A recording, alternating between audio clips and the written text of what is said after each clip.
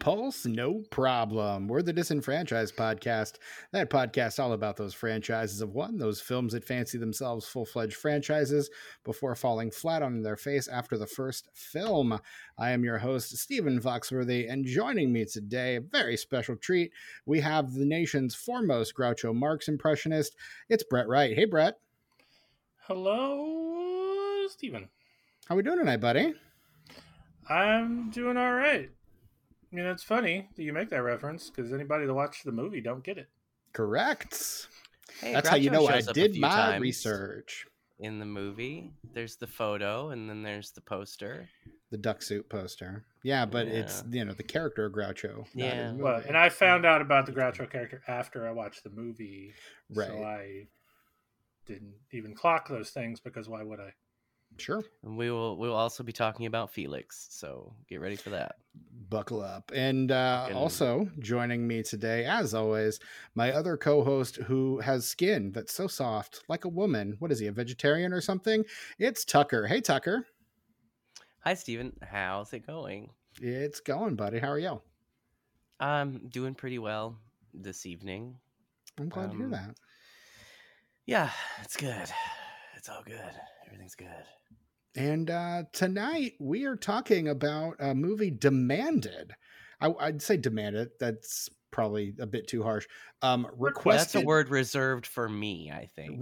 I think so. Requested ad infinitum by one of our listeners, Mr. Norvin Klein. Norvin, this one is for you, gentlemen. Brett, let's go with you because we don't have you on as often as we used to. What movie are we talking about tonight? We're talking about Dylan Dog, Dead of Night.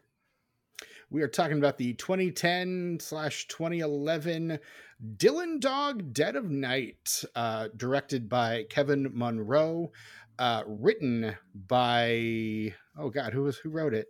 Thomas, that other guy. Thomas Dean Donnelly and Joshua Oppenheimer, based on the comic by Tiziano Sclavi, and starring Brandon Routh, Anita Bream, Sam Huntington, Taye Diggs, Kurt Angle. It's true. It's damn true. It's damn true. Peter Stormare. What a cast, gentlemen. What a picture. Yeah. Man, I was not expecting Kurt Angle in this movie. He was there. It took me till the end of the movie to realize who that was. I was like, who is this guy? I know I've seen him in shit. It's Kurt Angle. Yeah, former Olympic gold medalist, former very popular professional wrestler, Kurt Angle. I was on a series of message boards in my high school and college days where Kurt Angle was literally just a punchline. And it got to the point where you couldn't even mention Kurt Angle on the boards without getting a lifetime ban. It was pretty intense. Damn. What do they have against Kurt Angle? The man is an American hero. I don't think it was Kurt Angle specifically so much as the trolls who were doing the Kurt Angle bit. And then like anyone who even like someone could innocently go on and just ask, hey, who's Kurt Angle? And they would get banned. Like it was a whole fucking thing. I don't know half of it. I was not involved in it. Some people I know were, but that's about as far as it went. So yeah. Okay. Word. Sure. But yeah, there you go. He was a little bit past my time. He was around near the end of when I originally stopped watching wrestling. Mm-hmm. So I knew of him in his early days in the WWE. Still F at the time, I believe. But yeah. There you go. Yeah. This is a kind of a companion episode, I guess, to our episode from last year on the 90s film Cemetery Man. In a very bizarre kind of way. Yeah, supplies. Who'd have supplies? Think it? Not me. And they come out of the closet, but it's Cooney and his karate class. It's only a little racist, but it's wholesome racist. There's a difference. Well, no, if that's You know what? I'm not going to acknowledge it. Let's just move on. This is why we can't have nice things, Tucker. This right here is why we can't have nice things. You guys, come on. It's fun. Send your hate mail. Send your hate mail. Attention, Tucker, to disenfranchpod@gmail.com. George Carlin would have approved, and that's kind of where I set my, moral barometer on that kind of stuff. It's easy to say he would approve of something because he's dead. I guess so. Because he can't approve anything anymore. No. Because he's dead. He has passed, yes, unfortunately. Yeah. I had never heard of this author until last year when we were working on our Cemetery Man episode. And I think at the time we mentioned and kind of brought up Dylan Dog a little bit. Mm-hmm. But it's hard not to. This is an entire movie based on the character of Dylan Dog, which I think is maybe the most ridiculous name for a character ever. I like it. I think it's catchy. It's fun. His last name is taken from an Italian quote, like for the Italian title of a novel. So but it loses a little something in translation, I think. I don't know, man. Whenever I think of this movie, or whenever I think of the name Dylan Dog, it's sung to the tune of Fever Dog from Almost Famous. So in my head, it's always like, Dylan Dog. I'm pretty sure you've brought that up before. Probably. It sounds like something you would do. Peter Frampton wrote all those songs. All the... what's the band's name in that? Stillwater or something? Yeah, that sounds about right. Yeah. Wrote all those songs. Yeah, Jason Lee. Billy Crudup. In that band, yeah. Damn. That was a good movie, but a little uncomfortable to watch these days when you think about the ages of some of those gals. Mm-hmm. Yeah, when you're that age, you don't think much of it. And that came out when I was young, like, a teenager or whatever. Right. But now watching it's kind of like, yeah. Even though we know it's period accurate. The Tiny Dancer scene, though. Yeah. Blue Jean Baby, LA Lady. Seems just for the band. Yeah, dude. Yeah, dude. And, what's his fucking name? He's in it. Oh, gosh. What's his name? Philip Seymour Hoffman? No, well, yeah. He plays Lester Bangs. Francis McDormand? No. Well, yes, but no. Zooey Deschanel? No. The dude from Freaks and Geeks. No, not Freaks and Geeks. The other one. Undeclared. The dude from Goon. The dude from Jay Baruchel. There it is. Jay Baruchel. If I do this, that's what I mean. So if I flail my body wildly, I see that to me says Kermit the Frog more than Jay Baruchel, but Kermit the Frog is if I leave stage left like with like my arms behind me. That's Kermit the Frog. Yeah, Jay Baruchel's in that movie.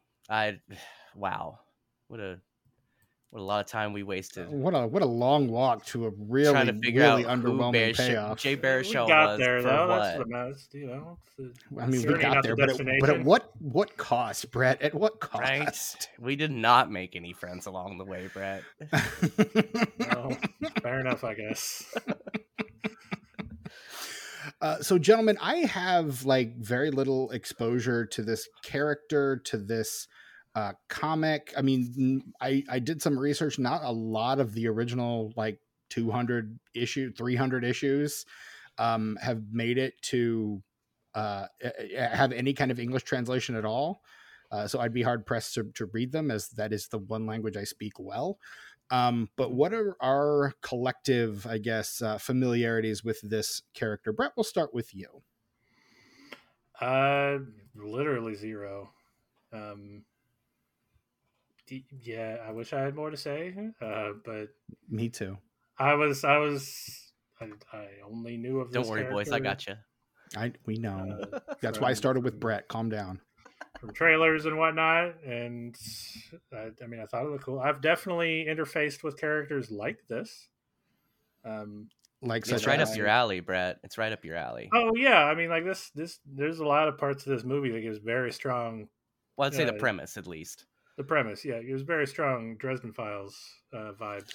Speaking of which, I'm going to go ahead and just read this straight up out of my Instagram feed, because friend of the podcast, Norvin Klein, who asked for this episode so many times, actually and demanded that I be on it. He didn't message say you have to be on that episode. So. Look, I didn't make any promises for your sake because I didn't know how the scheduling was going to work out, but I'm glad we were able to get you down here. He said, I said, hey, we're recording Dylan Dog. What do you want me to ask? He's like, I don't know. And then he was like, oh, question for you to ask Brett. Ask him if he thinks the car Dylan Dog drives is paying tribute to Harry Dresden. I mean, I don't know. It could. I think it definitely vibes that way. For the audience who may not, and maybe your co-host who might not be familiar with Harry Dresden, describe both the car that Dylan drives in this movie and what car Harry Dresden drives in the Dresden Files. Oh, buckle up, boys. So in the Dresden Files universe, Harry being a wizard, magic You're does a wizard, not. Harry. Yes, he makes that joke in the novels. I'm sure. I'm sure. At least I think he does. It's been a while since I read them. But magic does not play well with technology post World War II. So Harry drives a Volkswagen Beetle, which he refers to as the Beetle, and it's been, for as long as he's had it and been a wizard private investigator in Chicago, he has had to have it remodeled and repainted and parts replaced. It's like the Beetle of Theseus at this point. Kinda, yeah. Like a mold demon gets inside of the interior at one point, completely destroys it. But so it kind of is a mishmash of a bunch of different colors and different styles of door, and like it's very old school. And Harry has that for most of the series until things happen, and then he gets a Munster style like car. Dragula? Kinda. Yeah, a little bit like that. So yeah, the fact that Dylan drives a really old car for seemingly no apparent reason other than he likes older stuff. I was gonna say, like, he seems to have, like our friend JP, like kind of the heart of an antiquarian, like just kind of loves old shit for its own sake. Yeah. Well, spoilers, he's really old. Yeah, which was a lore question I had, but I imagined he is really Dylan old. Dog is like 300 years old. Oh wow, not a thing this movie goes I don't know into that. at all. I don't know they ever mention it in this movie, which is so weird because like they kind of wrap certain parts of just maybe some of the production design and some of the character in that lore, but then they never specify. They never come out and say it. Like someone who knows that when you watch the movie, you'll see stuff like, "Oh yeah, because he's so old." Right. But they forget to tell you that, like his affinity for the Marx Brothers. Yeah, which is why I would say that it's probably not a Dresden Files reference, just because Well, it fits in with the character. I don't want to spoil it for anyone, but he drives the same car in the comic, but the colors are swapped. Instead of black with a white top, it's white with a black top. Okay. So yeah. Okay. So no, I mean, confirmed, not a Dresden Files reference. If anything, it's possible that Jim Butcher took that idea from Dylan Dog, the other way around. Right. Okay. But I don't know. It's tough to say. But like I said, this whole movie, this type of character and this type of world is definitely, it's giving Dresden. very much, which is why I liked it. So, right on. Tucker, regale us.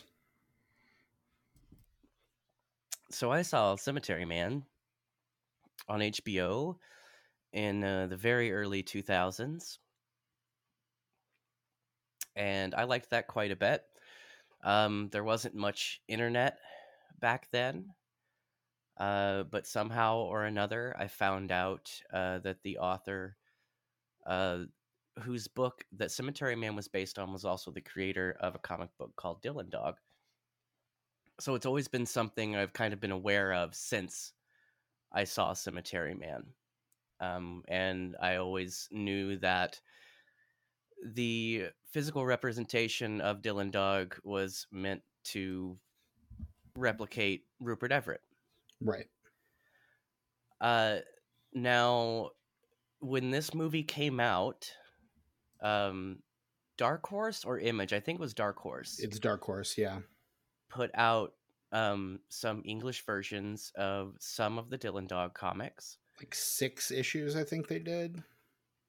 They did a couple trades, man. There's a 6-issue miniseries and a one-shot. Is what I'm looking at the Wikipedia article right now. Okay, well, they had at least one trade that put all that together.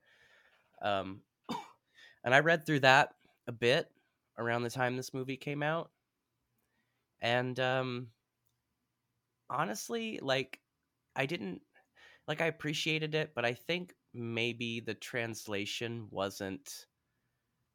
It was probably accurate, but I don't think that whoever was translating really understood it enough to do more than just like a literal translation. Mm-hmm. And it really kind of shows.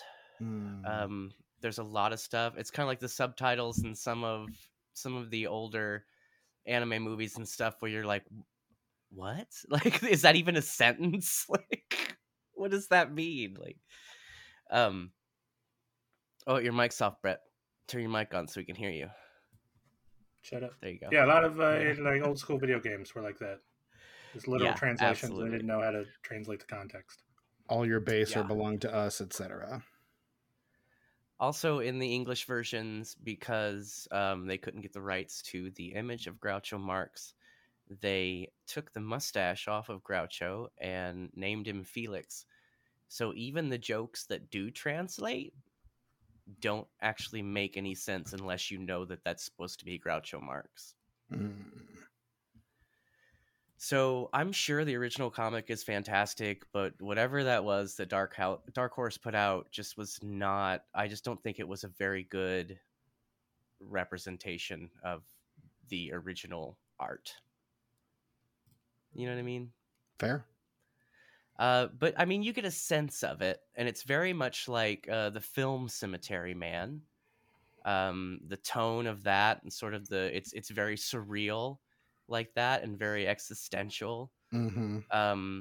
This movie is not at all. Well, it's a lot like if you just mashed those two movies together, Cemetery Man and this movie, you mash them together, you get a pretty good Dylan Dog movie. Now, Francesco has his own book, which is, the Cemetery Man book, Delamore, which was written by the same author, but was not intended to have anything to do with Dylan Dog. But they have crossed over a few times. Right. The character has shown up a few times in Dylan Dog. So that's a cool deal. So I was way into that, of course, because it was always something that I knew about but never really had any way to consume. So when they announced the Dylan Dog movie, I'm like, who else is asking for this? Like, I know I am, but who else is? Nobody? Okay, that tracks. Like, check my notes here. Not a soul. Okay. I saw Dylan Dog at the movie theater. And I gotta say, I was... So you're the one. I was the one. I was very underwhelmed at the time, but I appreciated some things about it. And, actually the last time I saw this movie, Paul Dano played the Sam Huntington part. It's crazy. I was obviously in a different timeline, but I swear it used to be Paul Dano. You guys, I swear. So this is, I mean, that would have been Paul Dano post There Will Be Blood, which feels very unlikely that he'd take a role like this post There Will Be Blood. Well, it's funny you say that, Tucker, because I thought this was a different movie. Because there's another movie that's sitting in my brain that I thought this movie was, that I'd seen, and I can't for like it. And maybe you guys can help me out because like I didn't tell me about it, Brett. It's because I didn't Google it or anything, but so maybe you can help. So like, I think it had Paul Giamatti in it, and it also had what's his name, Frodo. Come on, Elijah Wood. Elijah Wood. Yes, they were in it. Elijah Wood. Okay. And it's like this similar sort of universe with monsters and whatnot. Fuck. Elijah Wood. I know this because he was the gadget guy in that movie. He was the gadget guy. What was it? Steven, you're looking up. Yeah, Steven, your Google flu is always right? Better than mine, so I'm gonna look. You guys, oh my god, I'm so mad I can't think of what this is. Would it have been around the same time? I mean, Last Witch Hunter, Brett Geisner's Last Witch Hunter. That's what it was. No, that's what it was. Elijah Wood is not in there. He's not. Vin Diesel is, but Elijah Wood plays his gadget guy. You know, all those movies that got a gadget guy. And I could be misremembering Elijah Wood being in it. The only one that I really remember is Paul Giamatti. Okay, so maybe I'm looking up the wrong person here. Future, we hope, Academy Award winner Paul Giamatti. He'll get there. I hope he gets eventually. Year, man.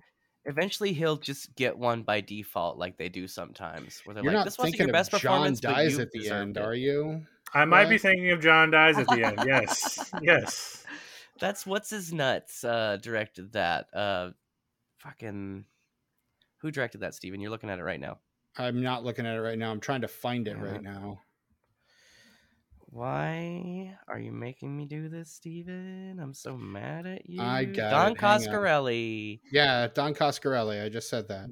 Yeah. You did not. Shout out to all the people that were screaming this at their device. Phantasms, Don Coscarelli. Bubba Hotep's Don Coscarelli. Yo, in case you guys need them, Phantasm and Phantasm 2 and also Ravager are on my Vudu. The rest are streaming on one of your services. I was going to say, I have never seen Phantasm 2 streaming anywhere, so that is good to know. Well, bitch, I own it, so... It is the only reason I have never done a complete Phantasm watch through, because I cannot fucking Now you don't have an excuse, dude. Get on that shit right now. Well, now I've got too many other excuses, like, you know, life keeping me busy. Boo. I don't see Elijah Wood in this movie, but you know who I do see in John Dies at the End, Brett? Speaking of Phantasm, Angus Scrimm. Yeah, dude. Tall man. He is in that movie. Yeah, so I was right. I was imagining Elijah Wood in that movie, but I did remember Paul Giamatti, and I don't know why I got it confused with this film. But, you know, it's how my brain works sometimes. Yeah. Yeah, dude. This has been such a weird episode of us randomly trying to remember shit. Yeah.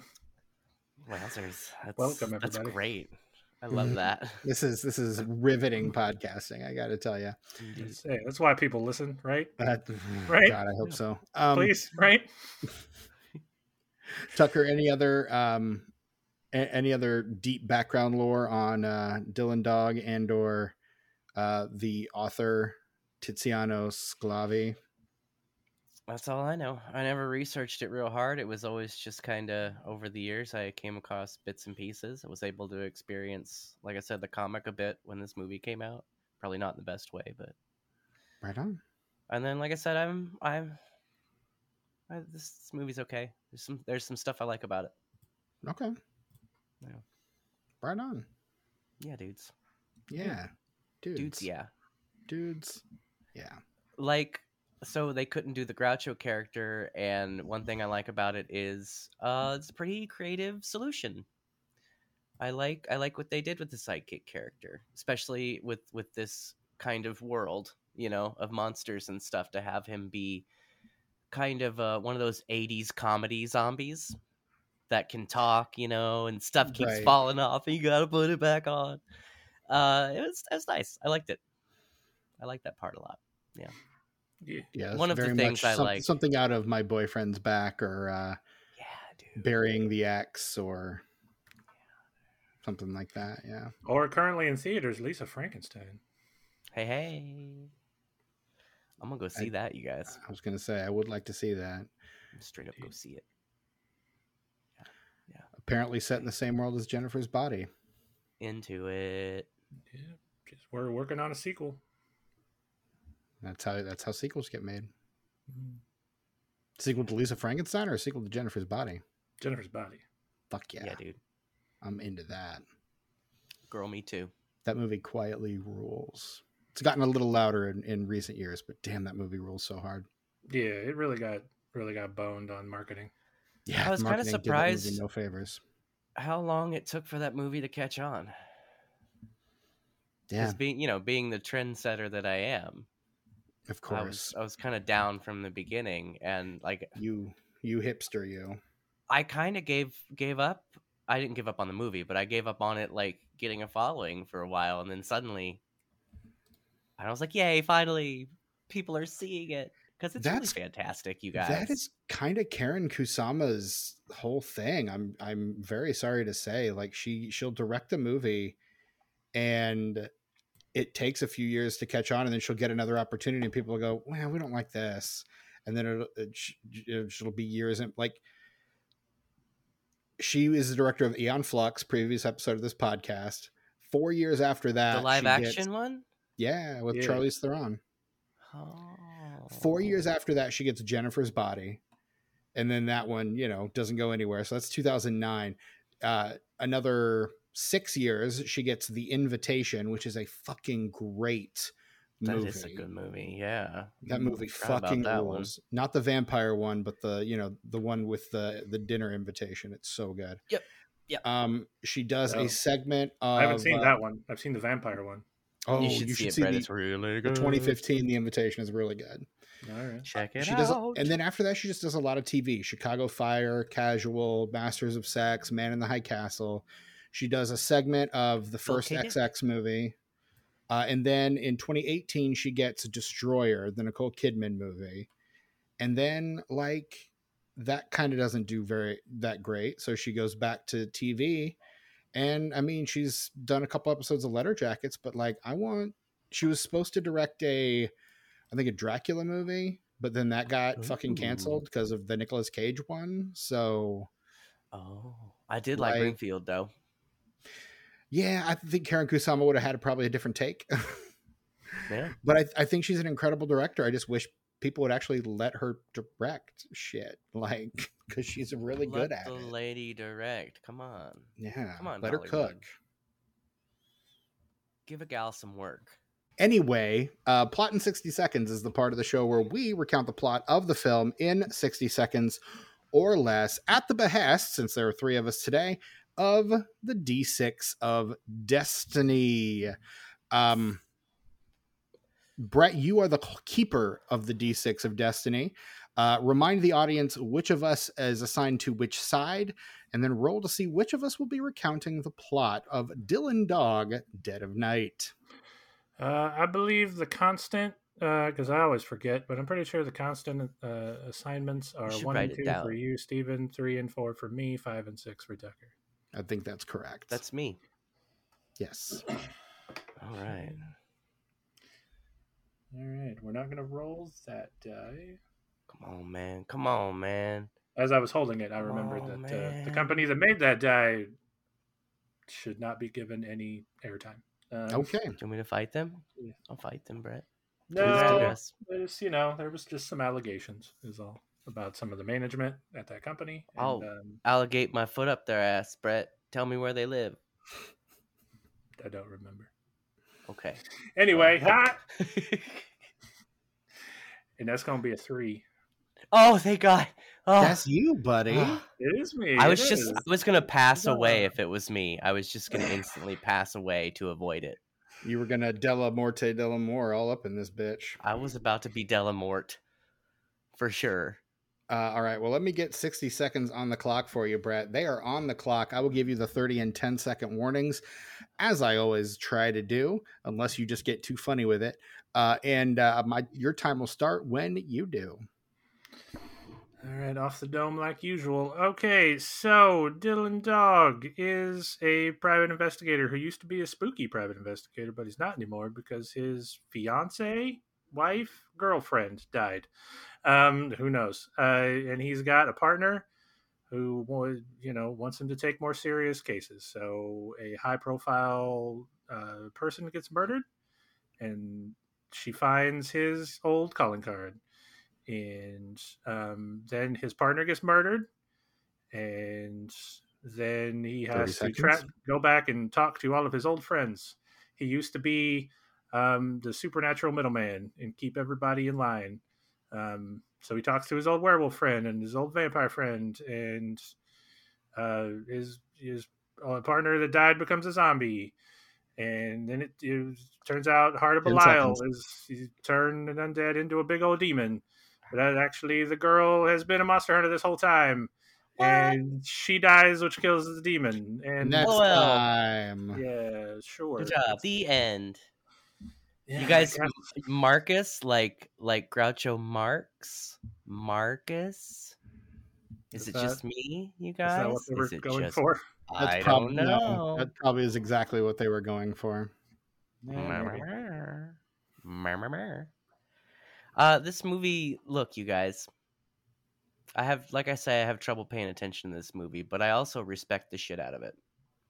It's kind of, I feel very conflicted. My feelings about this film are complicated, is what I'm trying to say. No. We'll talk about mine aren't really that complicated. Mine also not that complicated. But just because of the Dresden vibes I got off of it, ever since that ill-fated Dresden Files TV series, I've been craving a live-action Dresden something. And when something comes close, scratches the itch, I tend to enjoy it more than I probably should. Is this a comic book or something? Is this something I should be consuming? Some form of entertainment? What is this Dresden thing? Series of novels. Oh. Brett says you should start with the third one. I didn't listen and I got bored, so I probably should have listened. Yeah, some people are cool with that. Some people like the first two, but you don't have to. The second one, especially, even I will admit, is boring. But by the third one, he hits his stride. Anything you need to know, he covers. So you could skip right to book 3. So the first 2 audiobook. After that, all of them audiobook. The audiobooks are fucking fantastic. They're read by James Marsters, the guy that played Spike in Buffy. Oh, nice! Yeah, he does a fantastic job. He's such a nice man. To the point where I like to listen to them more than I like to read them, because he does such a good job. I can imagine, even if he does mispronounce things a lot, but that's just names and stuff. Is he mispronouncing them, or are you? Well, so in the first 2, he pronounces Falcone instead of Falcone. And in the third book, he starts saying Falcone. Wait, is this a Batman thing? No, it's just the name of he's like one of the main antagonists that is like a mob boss in Chicago. Because Chicago equals crime. Have they teamed up before? Batman and the Dresden guy? No, they're unrelated. I'm quite confident that's never happened. Do you know Dylan Dog teamed up with Batman recently? That's a real comic you can buy and read. I know that only because you said that in the chat earlier. That's a true deal. That's pretty cool. Yeah, dude.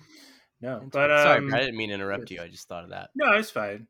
And look, Steven, yes, on the surface, it does come off as Chicago equals crime, but there's a lot of lore reasons why Chicago is kind of like the epicenter of the supernatural world in America. So, ley lines and all sorts of magical lore shenanigans. Sure. H.H. Holmes, blah blah blah. Also, and also like the Undercity, the Chicago Fire that put the one city on top of another. So like the Undercity is where a lot of like the supernatural world lives. Like that part in Arkham City. It's my favorite part of Arkham City when you're in the Undercity. It's so rad. So fucking rad. I had that game, but I lost the PlayStation in the divorce. That's too bad, because those games are fantastic. I give you my PS4 if you want it. I'm probably gonna dude, get rid of it. Okay, I'll take it when I move. And there's like a remastered. I don't have that game anymore, but that I can too. probably buy it. So yeah, you can buy the whole trilogy in one package. Pretty cheap, pretty fucking cheap too. Okay, and they're all fantastic games. All right, yeah, I'll take that off your hands for you, bud. Fucking A. I love this. Yeah. This warms my heart. We got to make you a gamer yet, Steven. You're going to try. You could do it, Steven. Hand-eye coordination still sucks balls. A lot of button mashing. But yeah. No, yeah, my feelings on this aren't that complicated either, because I didn't like it. I thought it was pretty bad. Don't get it twisted. I didn't love it. The acting is terrible and the pacing is pretty bad. But I really wanted to like this. Like I thought the script was somehow both lazy and overcooked. Like it's like absolutely like lazy, but there's still too much plot. As evidenced by the fact that Brett was like slamming on the gas during the last 10 seconds to cover the plot of the rest of the movie. There are plot details that are like dropped in and then not mentioned for a half an hour. And so you think they forgot them, and then they rush like Brett at the end of that plot in 60 to like bring them in again. Like it's the script is a fucking mess. The acting is fairly atrocious. The humor is so almost as forced as the romantic storyline, which I mean, that there's no chemistry between the leads, no lead up to that whatsoever, no like teasing, flirting, nothing. It's just all of a sudden they're like getting naked and you're just like, wait, what did I miss? What is going on here? You missed nothing. No. Like, and I mean, there are some ideas in here that I thought were pretty fun. Like the whole idea of the body shop, I thought was like, if that was in a better movie, or if that was the movie, I would love that. Like that was just such a fun idea. I was wishing it was in a better film. I really was. I was just like, God, this is so good. Why can't this be in something better? And part of me wonders if like setting this film in New Orleans as opposed to London kind of hurt. I liked the setting, actually. That's one of the things I appreciated about it was the kind of creative recasting of the location. I thought it was pretty good. I liked it. Because, I mean, if not a little stereotypical. I mean, it's a spooky town. It's a spooky... It's old and spooky as shit. I mean, New Orleans in some ways kind of becomes the shorthand for like American spooky place, really, in a lot of ways, just because I think of the voodoo origins of the area. Like I think a lot of those come into play, and so it just could become shorthand for we need a spooky place in America. It's a spooky place. Ah, so spooky. It's pretty spooky. Pretty spooky, Seth. I appreciate the practical effects in this movie. Yes, seeing Belial at the end, all practical, was shocking, but very cool. It was great to see, but I did not really like the design of the monster. I thought it was kind of lazy and ugly, but still, I'm like, it's fucking practical in 2011, so I'll take what I can fucking get. Indeed.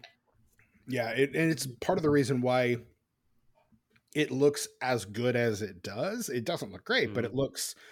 I mean, if they'd have tried to do this in CGI, it would look atrocious. Oh my God. Yeah. Yes. Like, I mean, this film does like not... Like the wings do at that part, like when they finally do use CGI, and you're like, oh, I'm so glad they only used it when they had to, because that looked bad. Like all the transformation scenes, like you can tell like everybody's wearing makeup. I think they use like some CG effects on like the eyes, like when they needed the eyes to change color. Yeah. Like Marcus's at the end, or Peter Stormare's when he starts to turn into a werewolf. Peter Stormare, quietly the best part of this movie. He's just doing his thing. And he's so underused, it's like a fucking shame. It's an Alfred Molina situation. Like once he showed up, I was like, oh, okay. Every scene he's in, I'm gonna be happy.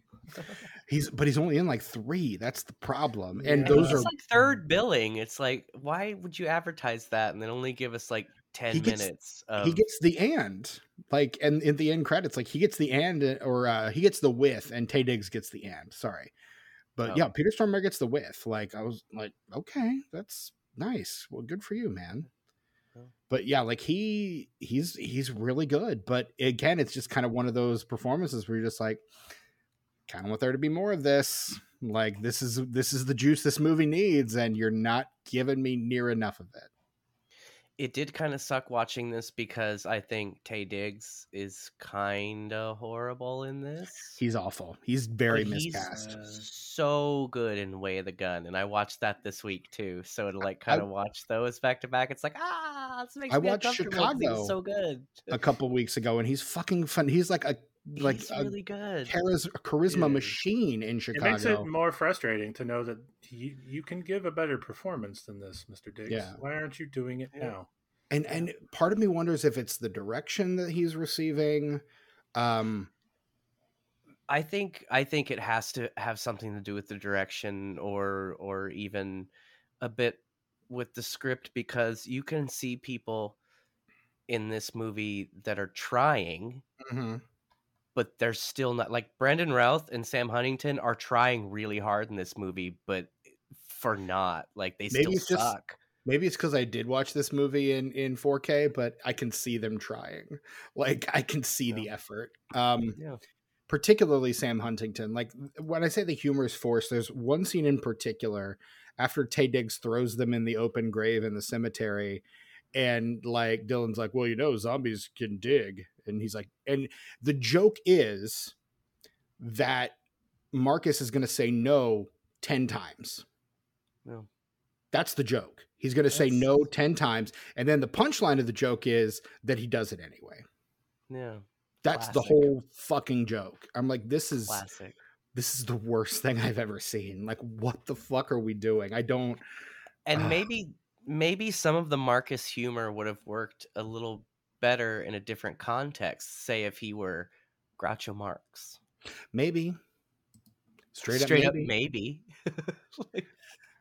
Do you know I kept thinking that the whole time. I'm like, that might have played a little better in that context. Maybe. Do you know who the director of this film is, Tucker? Oh, well, of course. Right off the top of my head, I know that it's Kevin Munro. He's the animation guy. I was going to say, do you know what other movie we've covered that he directed? No, that I will not pretend to know. TMNT. He did TMNT. Yeah. I like that one a lot. That one's fun. Steven didn't like that one very much. It was fine. I liked it better than this. I was surprised. Yeah, I was surprised that you didn't like it any more than you did, Steven. He also directed a future episode of this podcast, the film version of Ratchet and Clank. Oh, we're watching that? Cool. Yeah, apparently at some point. It's on the list. There's a film of that? Yeah, dude. Came out in 2016. Theatrically released film. Was it live action? It wasn't. Was it? Oh, no, it was animated. Oh, okay. This is Kevin Munro's only live action film.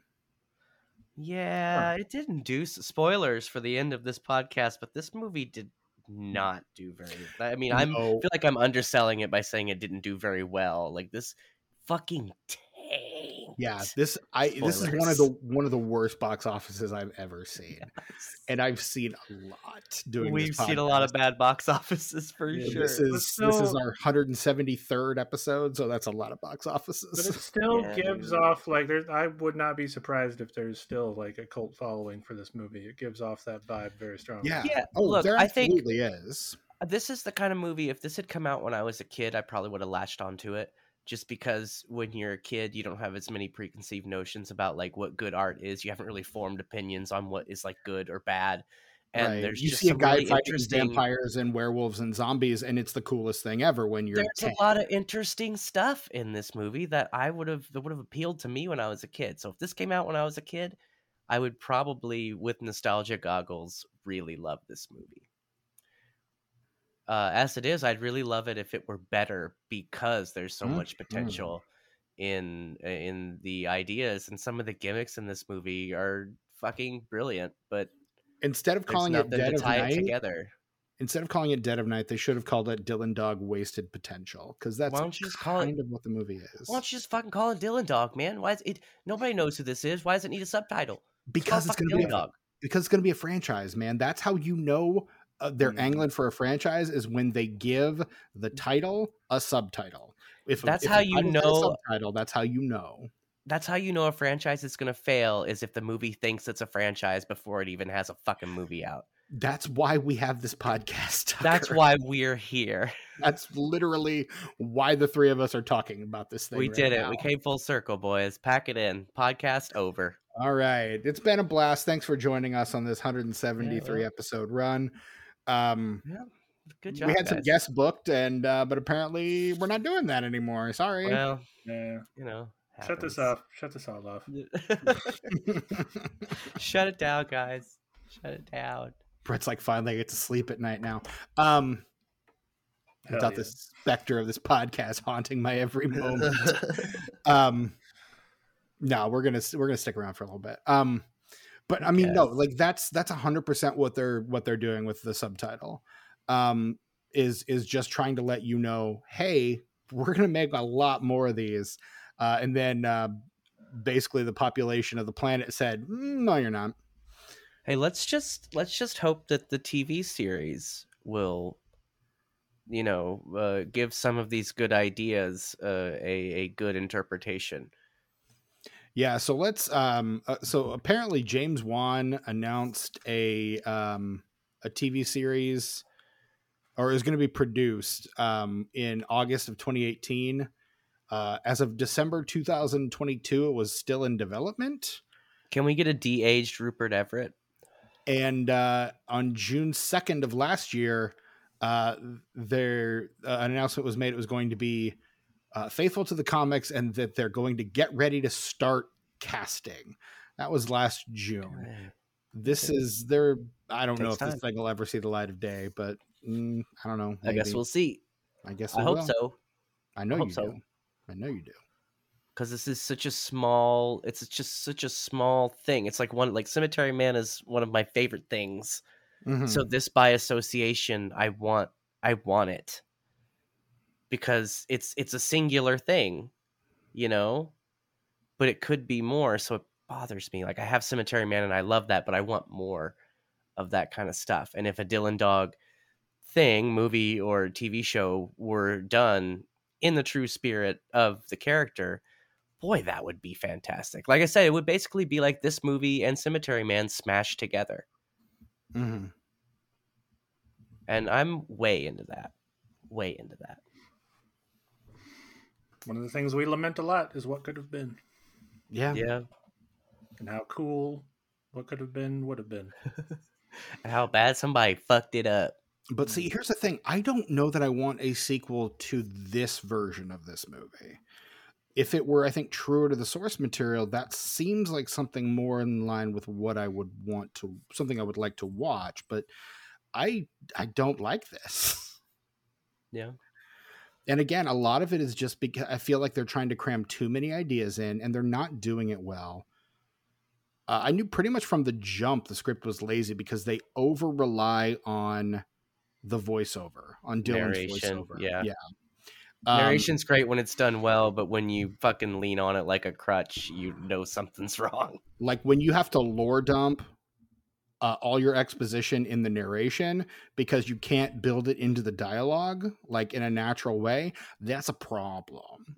And this movie does that a lot. I didn't have a problem with that just because it's going for a noir feel. Like, that is what it is. But then, like, they don't really emphasize the noir elements to the full extent that they should. Like I would want to see more like the stark lighting of like the film noir. I would love to see like some of those like filmmaking elements folded in. I think that would be a really nice touch. Like maybe if you did the intro or any flashback scenes, did those entirely in like the black and white film noir style, that'd be really fun and an interesting way to set those apart rather than doing the same flashback 2 times in a row. We over explain things. We have one character explain something and then another character explain it again. We don't need to know that like twice. And they show us the same footage both times. Like, I think like I can tell they're like definitely trying to like do kind of an homage thing. Like, and then the girl ends up being the villain at the end too. Like, and that's kind of a play on the femme fatale trope, but there's nothing to prepare us for that. There's nothing to lead up to that. It's just kind of a, oh, and surprise. Like I figured it out just because when they decide it's Vargas that's behind everything, there's still 40 minutes left in the film. And I'm like, okay, so it's definitely not Vargas then, which is Taye Diggs' character. So I'm like, well, who else is there in this movie? The girl? Okay, it's the girl. Like, I guess she's the monster hunter that we've been looking for this entire time.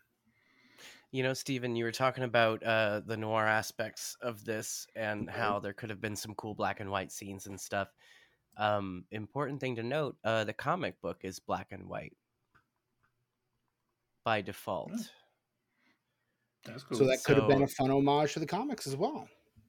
Do it sort of like, I don't know, maybe sort of in the style of Sin City, but more surreal, you know? Because Sin City is doing the noir thing, but like cranking it up to 11. But that's Frank Miller's style, though. Like that, and if you great. read a Frank Miller book, like it's good in those books, but like, yeah, I think it worked well on the big screen in the first Sin City and in 300. And after that, like when we do finally get to talk about the Spirit movie, I can't wait. I can, because I know that movie sucks and I'm gonna hate it, but I've been so curious about it. It's so bad. It's the movie I came closest to walking out of in my life that I saw in theaters. Wow. Yeah. Wow. Yeah. Yeah. Wowzers. Yeah. So there's that. Can't wait to see it. It's awful. It's pretty terrible. The Spirit, man. Some people here's the some thing. people fear it. The comic books people just won't go near it. Are incredible. Like Will Eisner's comics are incredible. And I'm just like, I know Frank Miller was a fan, but I watched that movie and I'm like, where are you actually though, Frank? I don't know. I think Frank Miller, he's a very unique voice in storytelling and comic book making and filmmaking. But I don't think he's the kind of filmmaker that does a good job adapting someone else's material. I think he wants to do things the way he wants to do them to the detriment of the medium and the material. Mm-hmm. Like All-Star Batman and Robin is kind of that.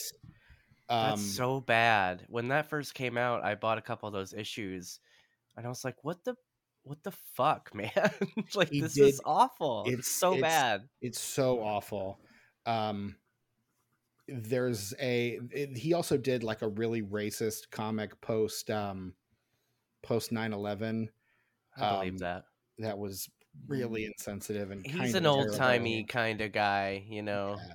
He's a get off my lawn kind of guy. So he's a crank. He's a curmudgeon. One of my favorite, not in an Alan Moore kind of way, but no. Like more in a Clint Eastwood kind of way. Yeah, like talking to empty chairs kind of way. Yeah, dude.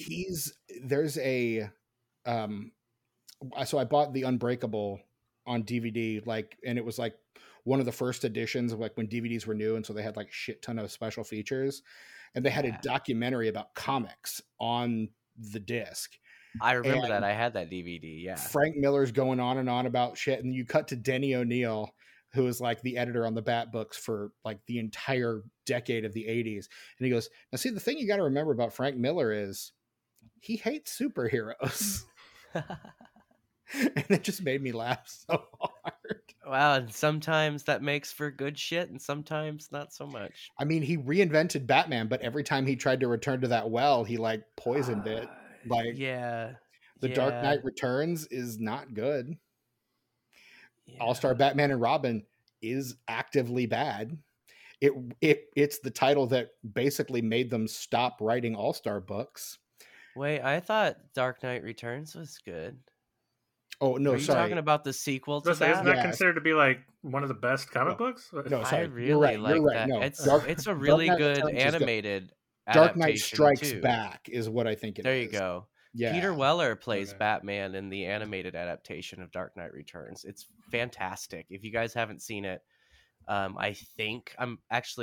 I'm sure it's on HBO Max because I saw it when I was going through the DC shit the other day. Definitely check that. It's in 2 parts. Dark Knight Strikes Again or DK2. That's I read that. It wasn't good. It's bad. Well, and I read it because it's got one of my favorite comic book superheroes in it, which is Plastic Man. Except Frank Miller doesn't know how to write Plastic Man, so he kind of ruins it. Yeah. I mean, that kind of tracks, though. I can't imagine Frank Miller would be good at writing Plastic Man. It's a whole tone that I don't know that he's really good at. Yeah, agreed. But cool that he included him, though, representation and appreciation for the character. That's rad. Absolutely. Like, and it feels more ambitious in a way that I don't think Frank is really capable of handling. If we're looking for stuff Frank did well, his stuff on Daredevil is formative to that character. Yeah, that's really, really good, actually. I love his run on Daredevil. Yeah, I owned most of that at one point, and it is good. It's good comics, for sure. Which I think is what I've heard, that is what they're adapting into the Born Again series. Here's the thing. Every adaptation of Daredevil so far has owed a significant debt to Frank Miller. Even the Ben Affleck one. There's shit in that movie that's directly from the Frank Miller shit. Right. Like Elektra's death scene is that iconic, like, Bullseye lifting her on the side. Like, that's straight out of Miller's book. Like, wish she would have stayed dead. What? Hold on. We covered Elektra on this podcast. Actually, I'm saving Daredevil for whenever Born Again comes out, but we are going to cover the Affleck Daredevil here on this main feed as well. Can we do the director's cut? Because the director's cut's pretty okay. It's better. I think we actually enjoy it. We can do the director's cut as an extension of our discussion of the theatrical cut. Okay. Well, that means we'd have to watch it twice. That kind of sucks. I mean, yeah. But it's 2 completely different movies, though. I will during that episode. I will discuss what I like about the director's cut, though. So yeah, that works. Yeah. I'm into it. Band meeting over. All right. So Batman again, like we said, is crossing over with Dylan Dog in the comics. That's pretty rad. We were talking about Batman, right? No, Frank Miller. We were talking about Frank Miller. Yeah, we can get back to Dylan Dog though. That was just a huge digression on my part, but that's fine. That's our thing. It is. That's what we do around here. That's why people listen. Is it? God, I honestly, I'm at a point where I don't know why people listen. I feel like it is. Like, otherwise we're just 3 white dudes sitting around talking about movies. You know how many different podcasts there are like that? None. But look, we're the tangent guys. We got the best tangents. Our tangents are tight. Like, everybody knows we have the sickest tangents. Yeah. That's what sets us apart and what people like the most. Yeah, dude. That's what brings them back. That's what puts the asses in the seats, Stephen. Yeah, because we set it off like F. Gary Gray. Send us an email and either confirm or deny that's the case. Yeah. disenfranchedpod@gmail.com. Then maybe we're wrong. Maybe more people would listen if we stopped fucking around. Maybe. I don't know. But then email we wouldn't us. Be us. At this point, we're too far gone. We're not going to change. We just want to know.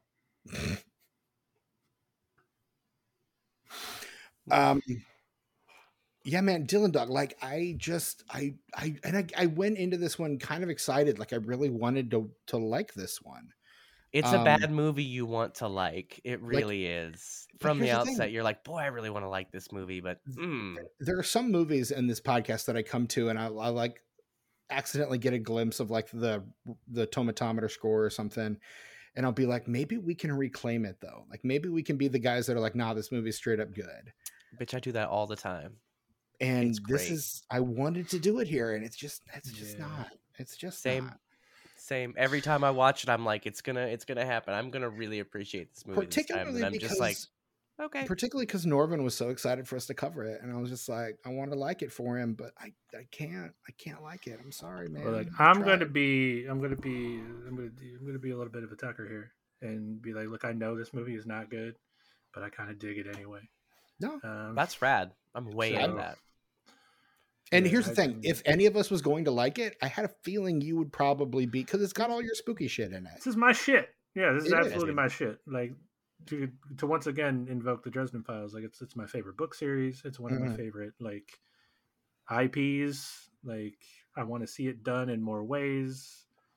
And this definitely gives very strong Dresden vibes. So I, again, love it more than I probably should.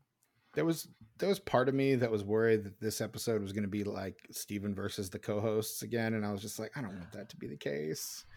So I'm glad we can all come to an accord. Sure. I kind of felt like maybe that was going to happen too, because I feel like this is definitely Tucker. This is definitely a movie I feel like you would have loved as well. But yeah, I keep telling myself that every time I watch it.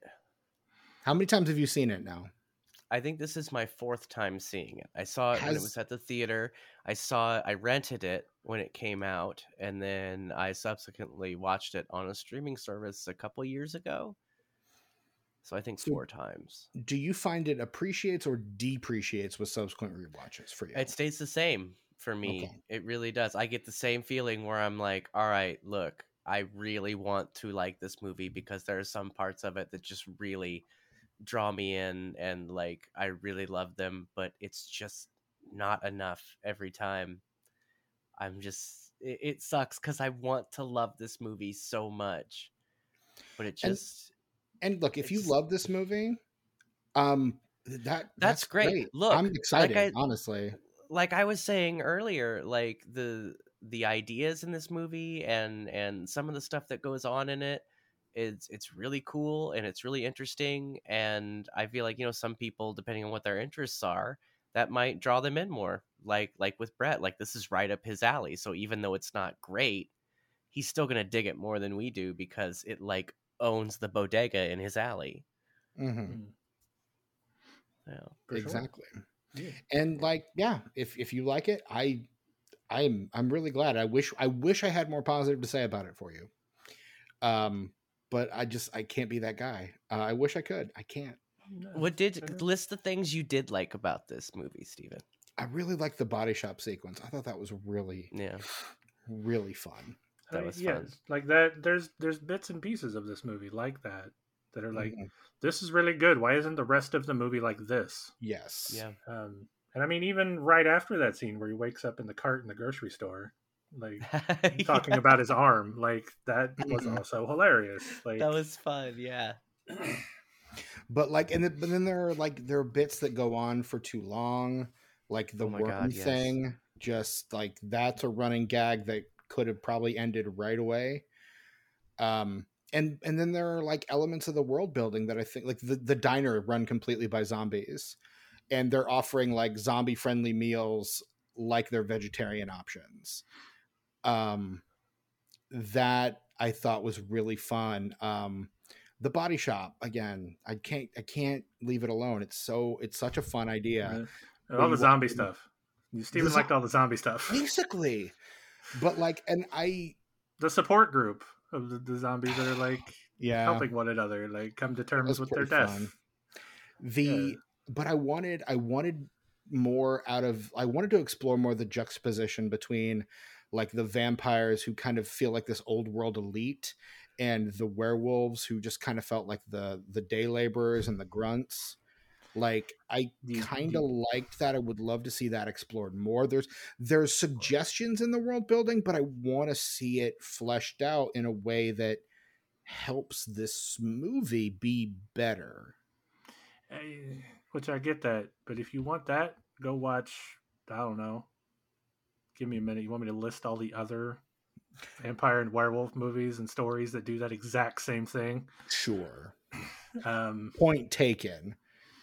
But, you know, I mean, it gets to a point where I think at this point you can't tell a vampire werewolf story without doing it that way anymore. I'd love to see somebody try. It's true.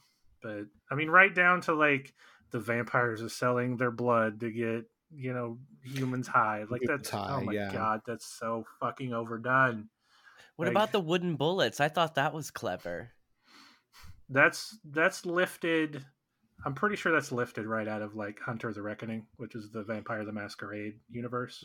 I know Hellboy does something similar to that in the first Guillermo del Toro movie as well. He's got like bullets that are like filled with like silver and wolf's bane and wood and like all this like bits of cross and all the holy water and all this shit, just so they can feasibly kill whatever they hit. Right. Speaking of wooden bullets, you guys, the best part of this movie is a very nothing part of this movie. It's a very inconsequential part of this movie. Doesn't even need to be there, but it is what the rest of the movie should be, tonally and visually.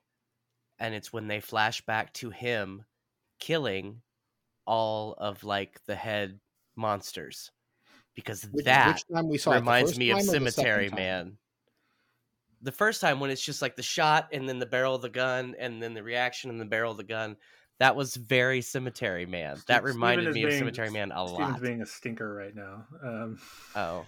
Yeah, because they do that exact same flashback twice, completely unnecessarily. Like the second time, I'm just like, we don't need this. Bring it on, because it's like I say, it's stylistically what I want out of the rest of this movie. How fantastic would that be?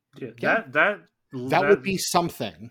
That gives noir. Like that's one of the like the only times that it's giving noir. And that almost makes me feel like, because of the way that's shot and edited, it almost makes me feel like maybe that is maybe a little teeny tiny hidden homage to Cemetery Man. Definitely, maybe. Because it looks like it's right out of that fucking movie, dude. It's the exact kind of shit that's in every frame of that movie. But that scene though that's where all of my plot hole lore questions come from. Like, if he was chosen all those years ago to be the middleman and keep everybody in line, but then he goes rogue and kills the entire, you know, leader vampire council, and then retires. Like, gotta retire on First top. of all, why wouldn't all the other monster clans punish him for doing that?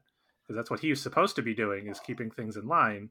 According to Taye Diggs, maybe they were all wanting somebody to do that. Maybe they were all into setting him up to do that. Well, he was set up, right? If you remember correctly. Well, sure. Well, but the vampires want that. But what about the werewolves and the zombies or anyone else? Yeah, everybody else. Yeah, that's the part I mean. Like, yes, I'm just speculating. Vampires love a good power vacuum. They'll eat that shit up. Like, that's what vampires are all about. It's power dynamics. This is common vampire trait. A thing we know about vampires. Yeah. Yes, they love. They gotta count matchsticks too, right? That's crazy. Right. Yeah. It's wild. Depending on the lore. Yeah. Sometimes. That's my favorite. Like, one that people rarely include, but when it's there, I'm like, oh, look at that. Yeah. I like the not being able to cross running water. That's my favorite obscure one. That's good too. Yeah, I like that one too. That's fun. But yeah, no. So yeah, that question: why did the other monster clans just let that happen? And then after that, so if he retires, did somebody take his place? Is nobody else out there keeping all the clans in line? If there isn't, why didn't everything just fall into chaos? He was supposed to be making sure everybody stayed in their places. Too many questions. These are questions we have.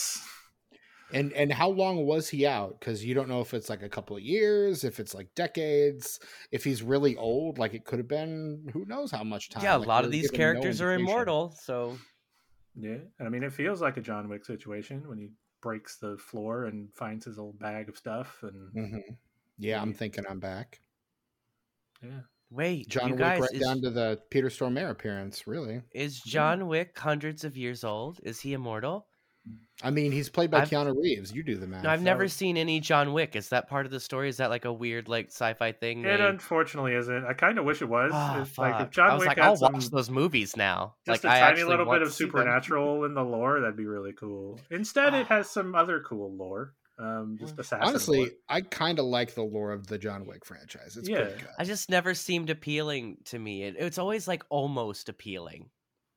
Like I say, if he were an ageless being, that would cross the threshold, and I'd be like, "Yep, gonna watch." You know now. what? That can just be your headcanon. If that gets you in, if that gets your foot in the door, just make that your headcanon, dude. An ageless being that can still die. I mean, Ian McShane is in those movies, so Yeah, he sure is. I should probably look at most it. of the cast of all of those movies is pretty good. Larry Fishburne. Wait, isn't Homeboy from Corporate and The Wire and the Remedy game with the guy from The Following?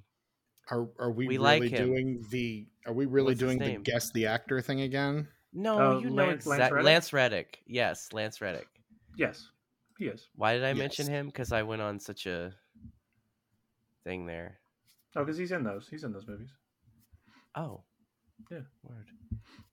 And he got to complete his arc too. They didn't have to recast him. They didn't have to do all that. Nice. So Nice. that was Always nice when it happens good. good. Yeah. So Love I that mean, guy. it's okay. You R.I.P. should give them a shot. I would recommend them to you more than like making you watch the whole Saw franchise. Word. Which I'm still gonna do at some point. I just, Sure. At least there's only I put there's it only off, and then 4 John Wicks and not that's true. 8, 9, 10. 10. Sauce. 10, because the last one was X, X, yeah. That's true. Yep. which Soon to be the 11. Romans will say is 10 with their numerals. Sure. Crazy Romans. Yep. Anyway, what you doing there, Steven? Just making some show notes. That's cool. I like that. I love that. Trying to get ahead of it. No, I like that. I like that a lot. I'm way into that. But no, like I don't know. I don't really have much else to say about Dylan Dog. I'm sorry to say.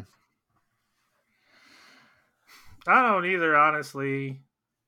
There weren't any video games based on this franchise. I think it Which feels well weird. to some. Well, it wasn't popular enough. I think there's I mean, like a here, mobile but game. in other countries, maybe. Well, not even. I mean, you don't really hear about. And that's kind of the problem, is that it is like an American film. So I don't even know, like in Italy, where Dylan Dog is a big deal, if they even gave a shit about it. I mean, I think anybody that's that familiar with the source material and they see that trailer, they're like, no thanks.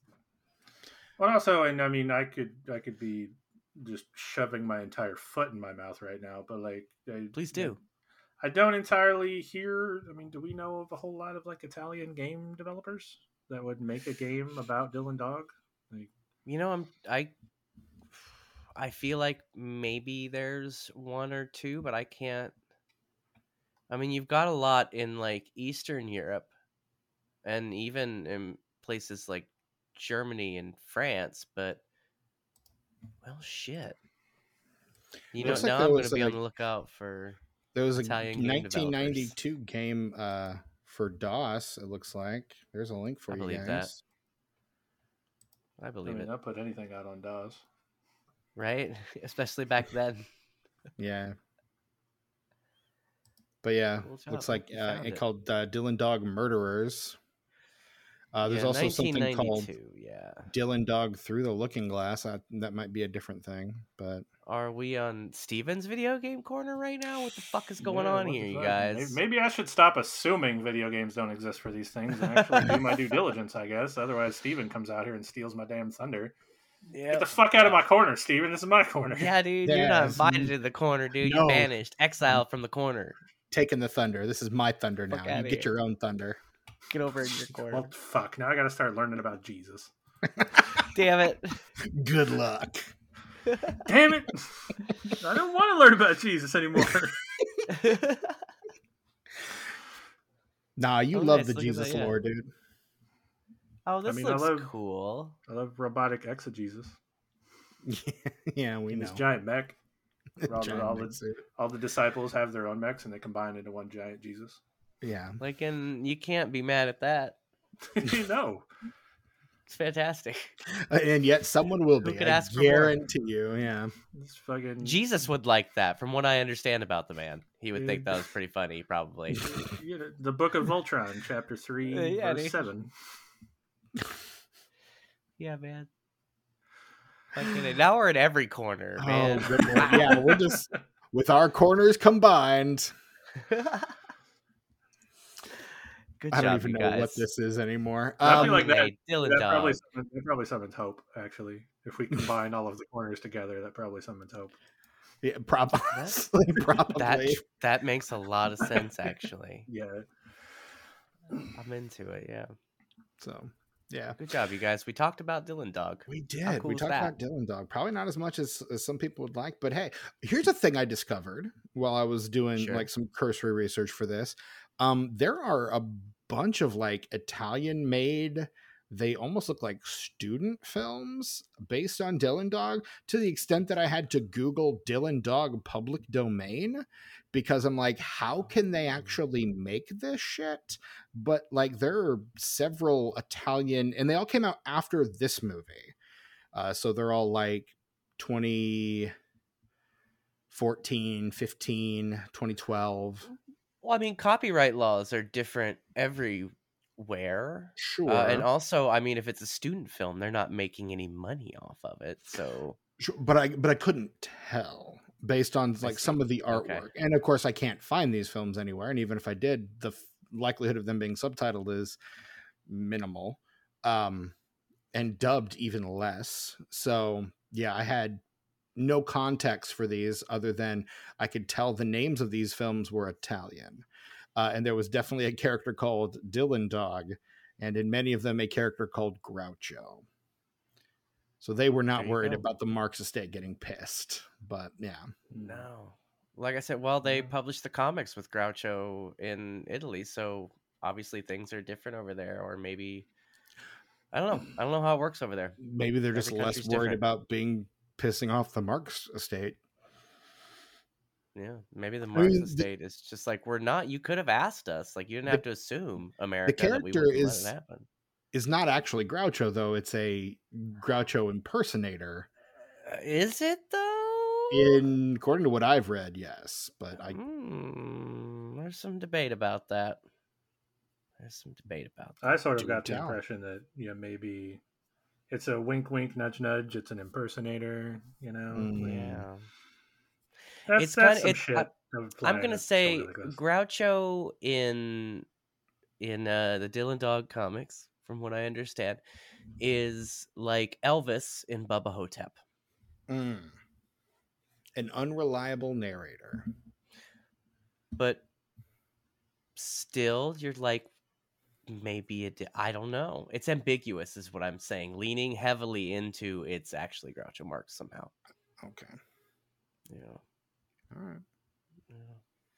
Well played. Well, Steven, give us the box office. I have to pee. Yeah. All right. Sounds good. So Dylan Dog comes out in the United States on April 29th, 2011. And I just realized that I had pulled up the daily and not the weekend box office for that. So give me 2 seconds to get that pulled up. Here we go. It opens at number 18 that weekend to a weekend box office total of $754,000 for its opening weekend.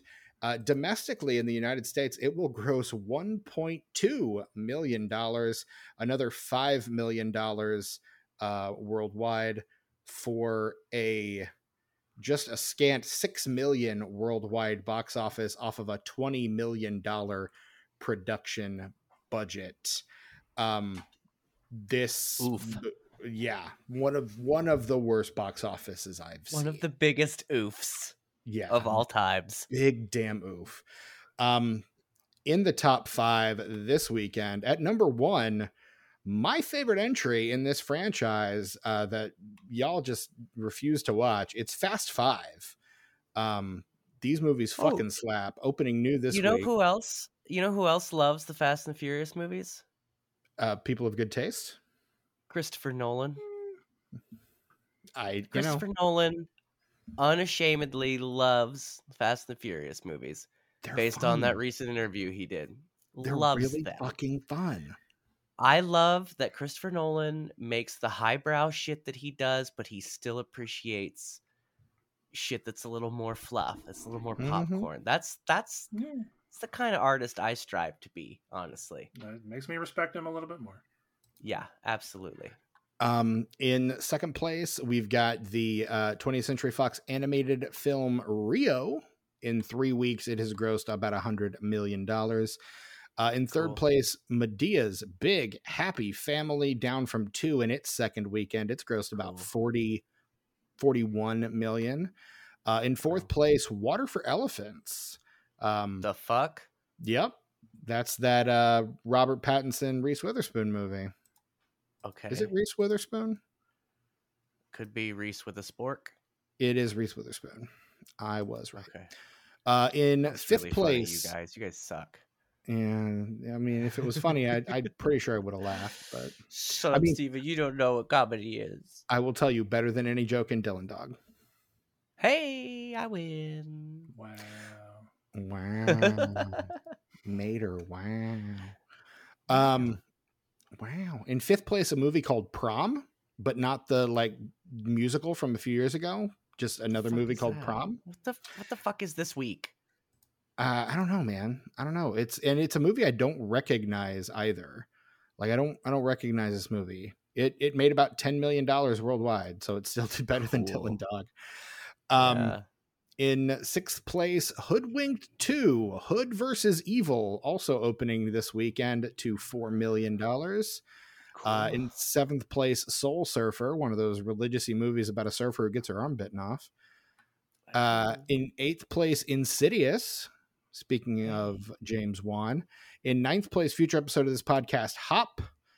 And in 10th place, Source Code. That on my voodoo. Hey, that movie's really, really good. Did I tell you guys I watched that and it was really, really good? That's what I've heard. You're not the first person to tell me that. Yeah. Past and future guest Samuel Dumas, I believe, is a fan of that film. I had never heard of it before, and then just randomly a couple months ago, I was watching a YouTube video and somebody mentioned it, and I was like, "The fuck? How have I not seen this?" Luckily, it was streaming, and I watched it. Man, that's a fantastic movie. If you guys haven't seen it, it's really, really fun. Really fun. I do also want to mention that Scream 4 in its third weekend has dropped down to number 13, which is a big ass bummer. Oh damn! I really like that movie. I do too. I think that's my favorite Scream film. It's number 2. It's number 2 for me. After the first one. So the Tomatometer score on Dylan Dog Dead of Night is a 4%. Ooh, wow. Yeah. Critics' consensus: an uninspired, feebly acted horror comedy that produces little scares and laughs. The Metascore is 31, generally unfavorable based on 10 critic reviews. And the Letterboxd score is a 2.3. Tucker, out of 5 stars, how are you rating 2010 or 11's, I guess, Dylan Dog? I'm giving it 2 stars because I really want it to be good. And I really want to like it. And there's just enough stuff in this movie that I keep coming back to it. Mm-hmm. Even though I keep getting disappointed every time, I keep getting drawn back to it. So it's obviously doing something right. Yeah. 2 stars. 2 stars. Brett, what about you? This may surprise you, gave it 3.5. Hey, okay. Hey. I expected a 3 tops, but wow, okay. Hell yeah. Yeah, no. Nice. My gut reaction was a 3.5. Will it drop to a 3? Maybe. I don't know. We'll see. Who knows? And not before the end of this podcast. No, because we're coming in for a landing. And I gave it 2 as well. Did not really care for this one.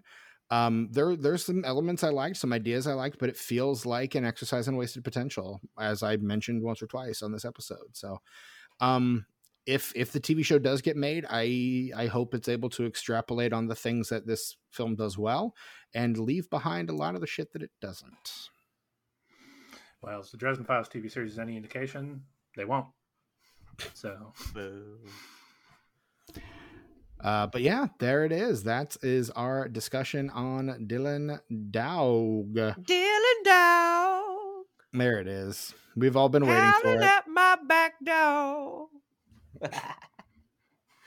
Anyway, we have been the Disenfranchised Podcast. Hey, while you're on the internet, just trolling around, if you think about it, you want to help us, head on over to Apple Podcasts, Spotify, wherever you get your podcasts.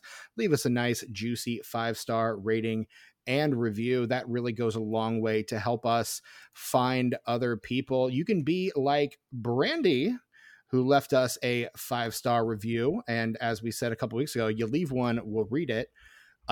She says, the chemistry between the three hosts is so great, and I always have so much fun listening to this podcast. They're funny, and they cover a wide variety of movies. Brandy, thank you. Love it. We appreciate you.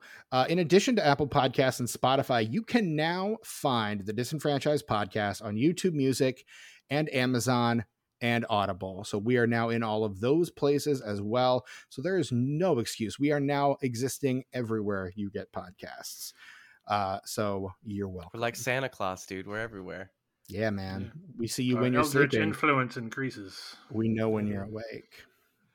We're like the mighty Cthulhu, always resting but ever aware. Better fucking be good, man. Yeah, man. Yeah, man. Dude. Yeah, I saw that. Yeah. Anyway, you can also look if you want to help us out a little more. You've already left us the 5-star rating in the review. You want to help us out a little more, you can drop some money on us over at patreon.com/disenfranchpod.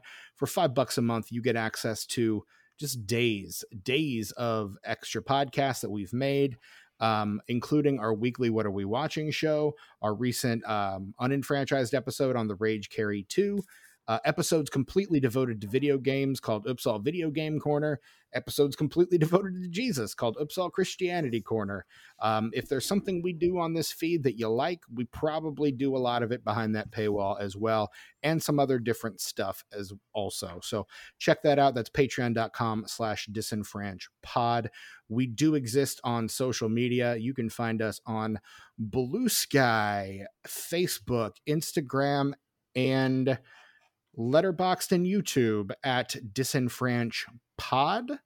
I am your host, Stephen Foxworthy. You can find me on Instagram, Letterboxd, and Blue Sky at Chewy Walrus. Brett, give the people what they want. That is to say, your social handles. I am on Bluesky, Instagram, Letterboxd. Is that everything? I haven't done this in so long. I think you're good. Yeah, I think that's it. Okay. It's sus_warlock, except for on Bluesky, where I'm just sus warlock because they don't like underscores. Come sign up for Bluesky now. They're not invite only anymore. I've got all these invites. I have nothing. Nothing to do with. So no. Well, yeah, and now they're useless because they're not invite only anymore. So come on over, work, Steven. Make Bluesky, relevant because it's still kind of boring. It's still so much better than X, though. It is. Now that Elon's turned it into 4chan, which is why I want to see it thrive. Yeah, because I've improved it based on some feedback we've gotten from some listeners, which I very much appreciate. It's been improved once I implemented those things, but still could use a little bit more engagement. Sure, understood. Right on, Tucker. Anyway, where can we find you on socials these days? Currently listening to Mr. Blue Sky in my head, like I always am when you guys mention Bluesky. Mr. Blue, you did it right, but I wanted to mention that it's really great to support us with reviews and ratings and on the Patreon, but My local NHPR station has been doing their winter pledge drive, and it got me thinking, look, if you guys want to put the podcast in your will, that's literally something you can do.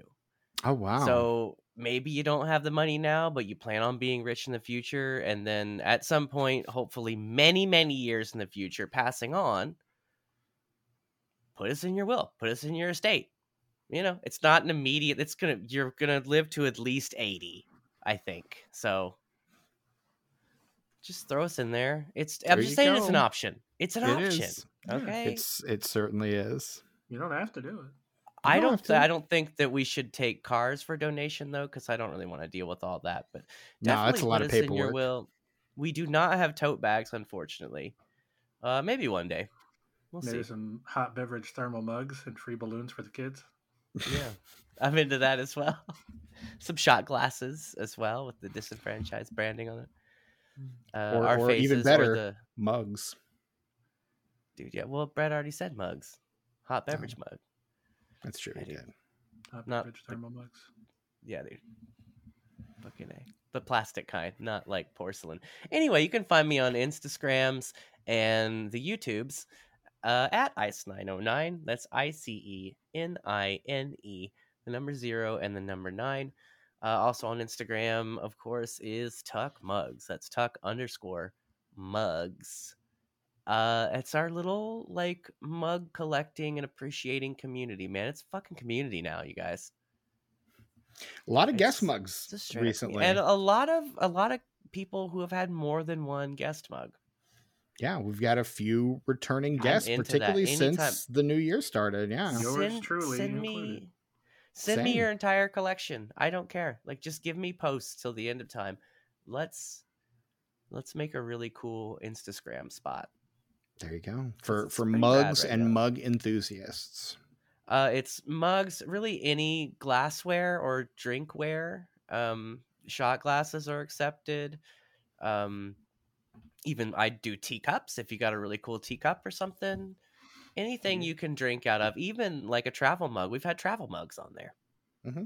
Yeah, I did my collection of like tankards and old school Western, whatever the fuck you would call those. My first submission was a tiki mug that looks like Gizmo. What are you drinking out of, everybody? Let us know.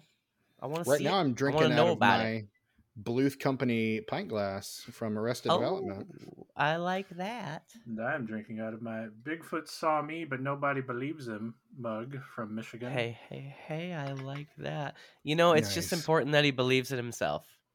Yeah. That's really the important thing. I'm drinking out of a Natural Light can.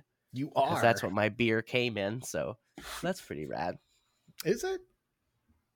Yeah, I like Natural Light. It's a good shit beer. It's the kind of beer that like you don't have to finish it at the end of the night because it's going to taste exactly the same in the morning. It's not a big deal. My favorite shit beer is Old Style, man. Maybe it's the Chicago Old Style in me, is good. But I love it. That. Is good. Just about every beer is shit beer, so That's also fair. Definitely an acquired taste for most people. I just had to find the right one, and then it opened up a whole new world for me. There you go. A new fantastic point of view. Where? Yeah. I found some good ones. Didn't change my mind though. Fair enough. Fucking A. Hey, that is all we've got for you today. And be sure to join us next week, where we've got another episode of this podcast planned and gonna coming at you. So until next time, I am your host, Stephen Foxworthy. This has been the Disenfranchised Podcast. For my co-hosts, Brett Wright and Tucker. Until next time. Oh, shit. I was going to keep singing Mr. Blue Sky, but I forgot where I left off. You know what they say about the end of podcasts?